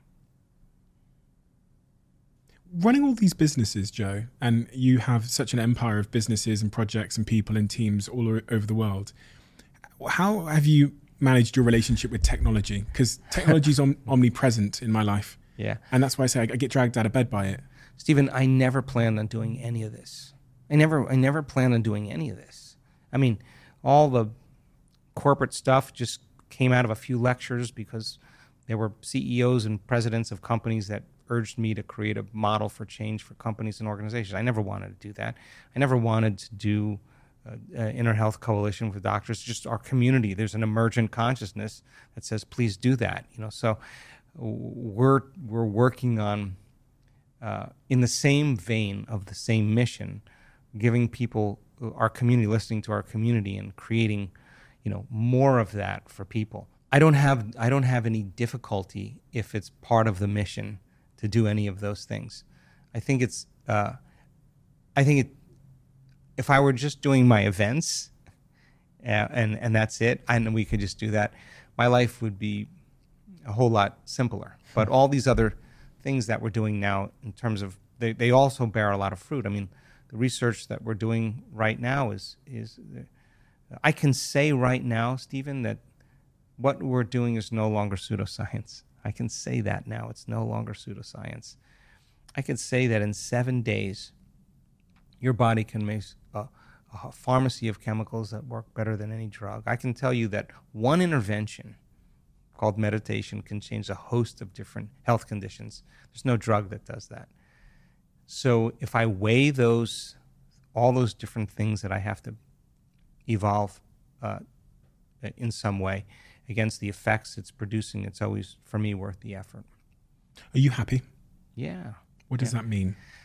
That I don't need anyone or anything to make me happy. That's your definition of happiness? I think, yeah. I mean, if you have a kind of a freedom of expression without any real limitation, and you're comfortable with you, and you love what you're doing, and you feel good about it. And sure, I mean, I'm always in the river of change. I'm always looking for blind spots. I'm always working on evolving who I am. I always want to be I always want to evolve my experience. I always want to look to see if it serves me. Do you have sad days? I have days where I'm overwhelmed by just everything. And what are the symptoms of that overwhelm? It takes me a little bit to focus my attention again. Just too many things I have to think about. So I have to take a little time and get centered and organized. But do I have sad days? I don't know. Sad. I don't really know sad, but kind of days where I'm kind of introspective without needing much emotion. Yeah, I have those days. Yeah. If this were to be your last day on Earth, Joe. Wow. And there was just a central message that the millions of people, that could be listening right now, you felt that they needed to hear, that would serve them the best and serve us collectively the best. What might that central message be? It's important for people to believe in themselves. I think it's really important for people to remember that they're the creators on some level, and they have a hand in creating in their life, and that possibility is something that they should always keep their mind open to. I think that we're greater than we think. We're more powerful than we know, more unlimited than we could ever dream. Do you realize how many people you've helped? Gosh, I don't know. Maybe. You must be moved by the feedback you get, because I was reading through testimonials and messages and all the top comments and stuff, and it's really, really profound stuff, and it's hard to imagine a world where that doesn't touch, sit with you, for better or for worse. People stop me a lot of times, and I'll be somewhere and they'll say, hey, I know you hear this a lot, but you really helped me, or you really changed my life. And I always say to them, I never get tired of the story. It's the feedback for me that inspires me to keep doing what I'm doing. So I love the stories. I love those. I love to hear them. It challenges many times my own belief about what's possible. So I think I love to celebrate that with people. If this next chapter of your life is successful, if we sit here 10 years from now and you say, Steve, that was a fantastic decade for you, what would have happened in that decade for you to say that? Gosh, we would publish a lot of papers that show how powerful people really are. We would have our own research center where we could do even further studies on cancer, on all different chronic health conditions. We were studying the effects of healing on others, and we have really profound data on that as well. I think that the conversation in healthcare and medicine could change on some level. I mean, the conversations that I'm having with researchers and physicians are not the same conversations I was having just 2 years ago, especially when they look at our data, they kind of fall out of their chair. I mean, as an example, a drug study is about 25% causality. 1 in 4 respond, and it's usually, 60 days, 90 days, a year before you see a change. Our data is between 75 and 85% causality. That means 8 out of 10 people are getting a response, and they're not taking anything, no exogenous substance. In other words, their nervous system is producing a pharmacy of chemicals that works better than any drug, right? So I think the conversation around emotional regulation and emotional health could change. That's something that I'm interested in. I think meditation could be something that is a way of life for more people to be healthier and to be happier and to be more whole. When I started this journey, Stephen, you couldn't even say meditation in public. I couldn't say it in certain organizations, corporations, government agencies. It was not allowed, right? Now it's sexy. Now it's cool, right?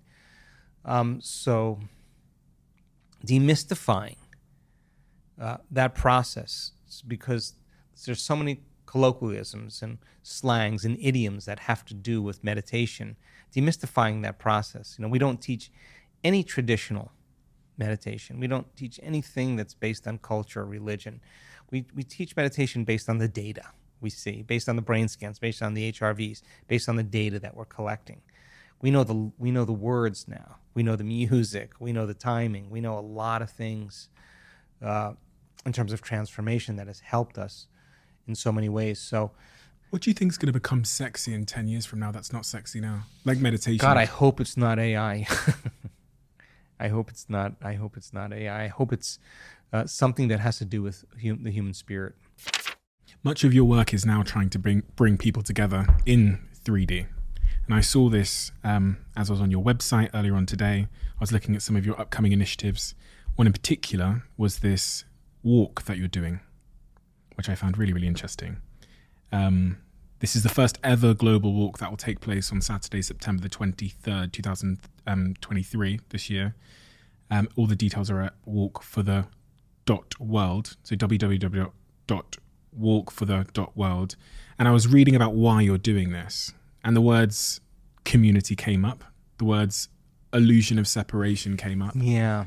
I think, if you study the peace gathering projects that have been done, peer-reviewed articles of peace gathering projects, when people come into a community, they meditate on peace, a city.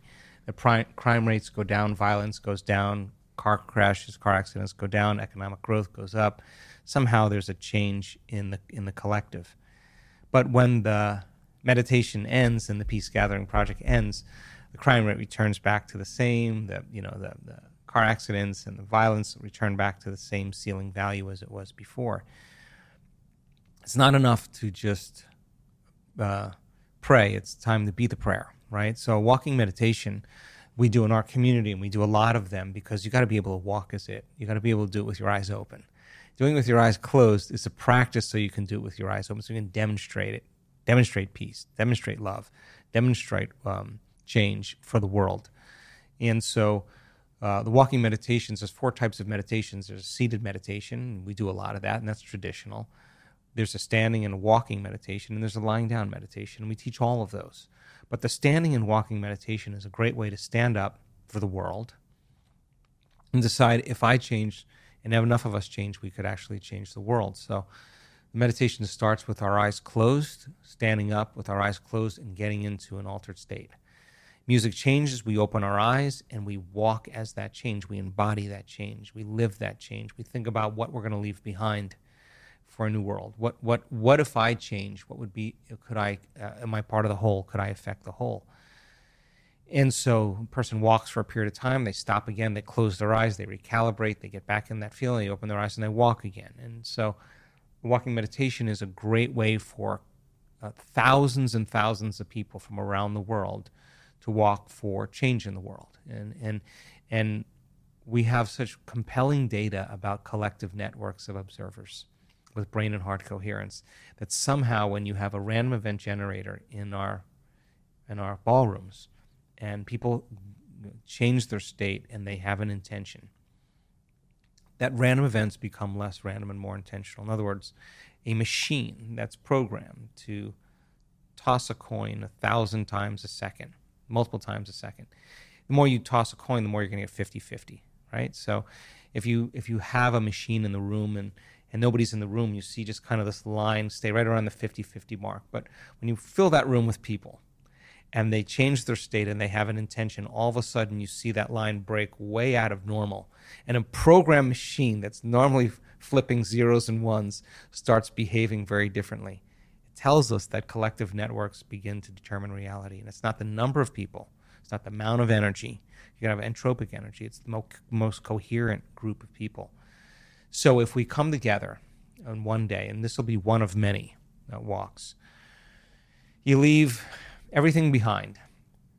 Bring your family, bring your friends, bring your coworkers, bring your neighbors. You never have to have done a meditation before. We'll guide people through it. We'll give them the MP3 file. And we have just over 800 or 900 cities now from around the world that are from people from around the world that are participating, and the numbers are growing. So we don't know where it'll go, but it's our first attempt to just say, if we just can move the needle 1 degree and off that trajectory, off that timeline, just in another timeline, then it served its purpose. So Yeah, we're excited about it. It's the first one, and hopefully we'll do some more. I'll put all the details below wherever you're listening to this so you can check it out. I was wondering as you were speaking, Joe, I was asking myself, you're someone that's constantly doing research and developing new ideas and hypotheses about the world and the way humans are and the way the universe is. Do there exist beliefs in your head that you're too scared to share? You mean beliefs that I have that are from experience, or beliefs that I have that are conjecturous? Either. Both. Yeah, I have a very strong belief that the probability of us seeing the truth in reality is zero. I think that we perceive less than 1% of reality. The brain is missing out on a lot of data. And I think that we should never exclude ourselves from the unknown. I think there's a whole part of the unknown self that we're unaware of that I think exists beyond linear time and space. And I do believe that it's real. And you don't know what that is? I do, yeah. Yeah, I think it's a realm beyond space and time that I think, your eye right now is perceiving a very small spectrum of frequency, a visible light. It's a very tiny slice in the electromagnetic spectrum. And that visible light, red, orange, yellow, blue, green, indigo, violet, is actually bouncing off of the slowest and most stable form of energy called matter. And that gives us this perception of separation, right? Well, that small spectrum is less than 1% of what we actually can perceive. So I think that our senses plug us into reality, into three-dimensional reality. But I think there are realities that exist beyond space and time that we're unaware of. That we can tap into? Yeah, I do. And I think there are latent systems in the brain that once activated allows the brain to transduce that energy, that frequency into profound information. Do psychedelics drugs work in that way? I think psychedelics give a person a perception of reality that's beyond three-dimensional reality. We're discovering that the nervous system makes its own pharmacy of psychedelics. In fact, we have really recent data that shows that many people that have a mystical experience in our work that have fMRIs look like they're on psilocybin. Mm. Yeah. And yet your nervous system's making that natural chemical endogenously. And how were those mystical experiences triggered? I'll give you the short version. Mm-hmm. There's a tiny little gland in the back of your brain called the pineal gland. And the pineal gland has tiny little crystals inside of it that are stacked up on top of each other, rhombohedron in shape. And that little tiny gland acts like a radio receiver for electromagnetic frequencies. And when those crystals can become activated, like a radio receiver, they can pick up frequencies that are beyond your senses, the quantum. And they can transduce, it's called a transducer, it can transduce that frequency like a TV antenna into profound imagery, a very full-on sensory experience without your senses. Interesting. Explains a lot. My girlfriend always talks to me about the pineal gland and DMT and, and the power of everything you've just described. I just want to remain open-minded because being closed-minded at any point in my life is not conducive with progress and growth.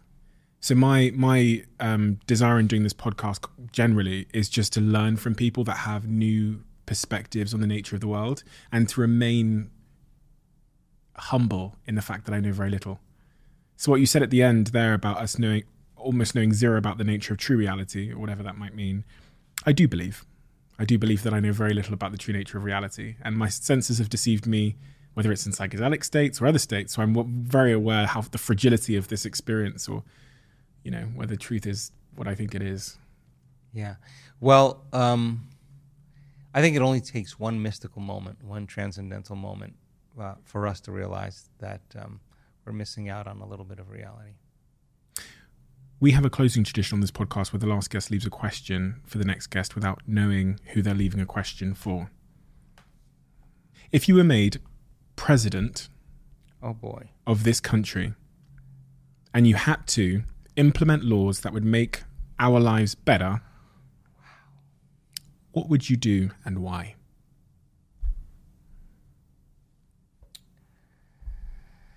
Wow, where do we start? Oh boy. I would consider education to be a much bigger priority for both people that teach, that they're rewarded in a better way, and the educational system to be more Socratic and more stimulating for people to question and to have healthy debates. I think that's great. I would consider looking at the medical model a little bit more and really look to see if healthcare is really helping people in this country. I would find ways to unify different sects or different organizations, or bring them together, bring them to the middle in some way. I think standing up for principles instead of politics is a really healthy thing to do. I'd probably try to figure out a way to reduce the debt, to end war, to find ways that we could coexist with other countries. I'd certainly think a lot about artificial intelligence and decide if it was really, really healthy for human beings. I would encourage, in many ways, different religions to come together and find ways to get along. I would spend a lot of time with regenerative agriculture and bringing life back to the soil and back to the earth, and figuring out ways to help the oceans and species that are passing, and to address healthy food. Food that is good for people, that is medicine for people. Joe, thank you for your work, and thank you on behalf of all the people, the millions of people all around the world that you're clearly helping without really even knowing it. I've never seen such profound testimonials in anything I've ever seen. And also, the reason why I actually have this on the table isn't because you asked to promote me. I think your team actually said I didn't need to put it on the table, but it's because one of our members of our team, their elderly relative has been going through a lot of pain and struggle in their lives, and they read your book, and it really, really helped them this week. Ah, that's great. So they asked if I could get it signed on behalf of them. Absolutely. Which I think is a testament to the impact you're having on people. So thank you so much, Joe. It's an honor. No, thank you, Stephen, for all the work you do also. I appreciate it.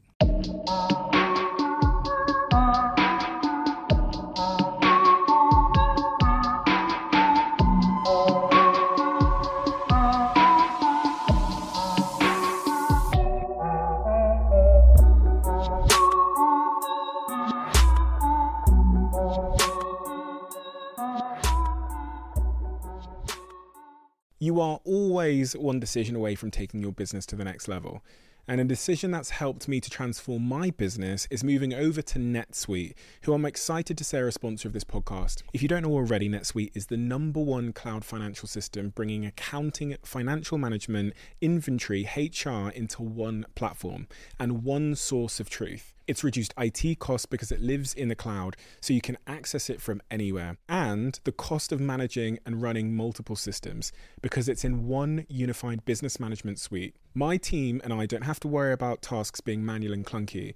And it means that I can be more efficient and to focus on more important things like bringing you the best episodes and guests on this show. So I become one of the 37,000 companies that have already made the move over to NetSuite. NetSuite has extended its one-of-a-kind flexible financing program for a few more weeks. So head to netsuite.com/Bartlett for a free product tour. Back to the episode.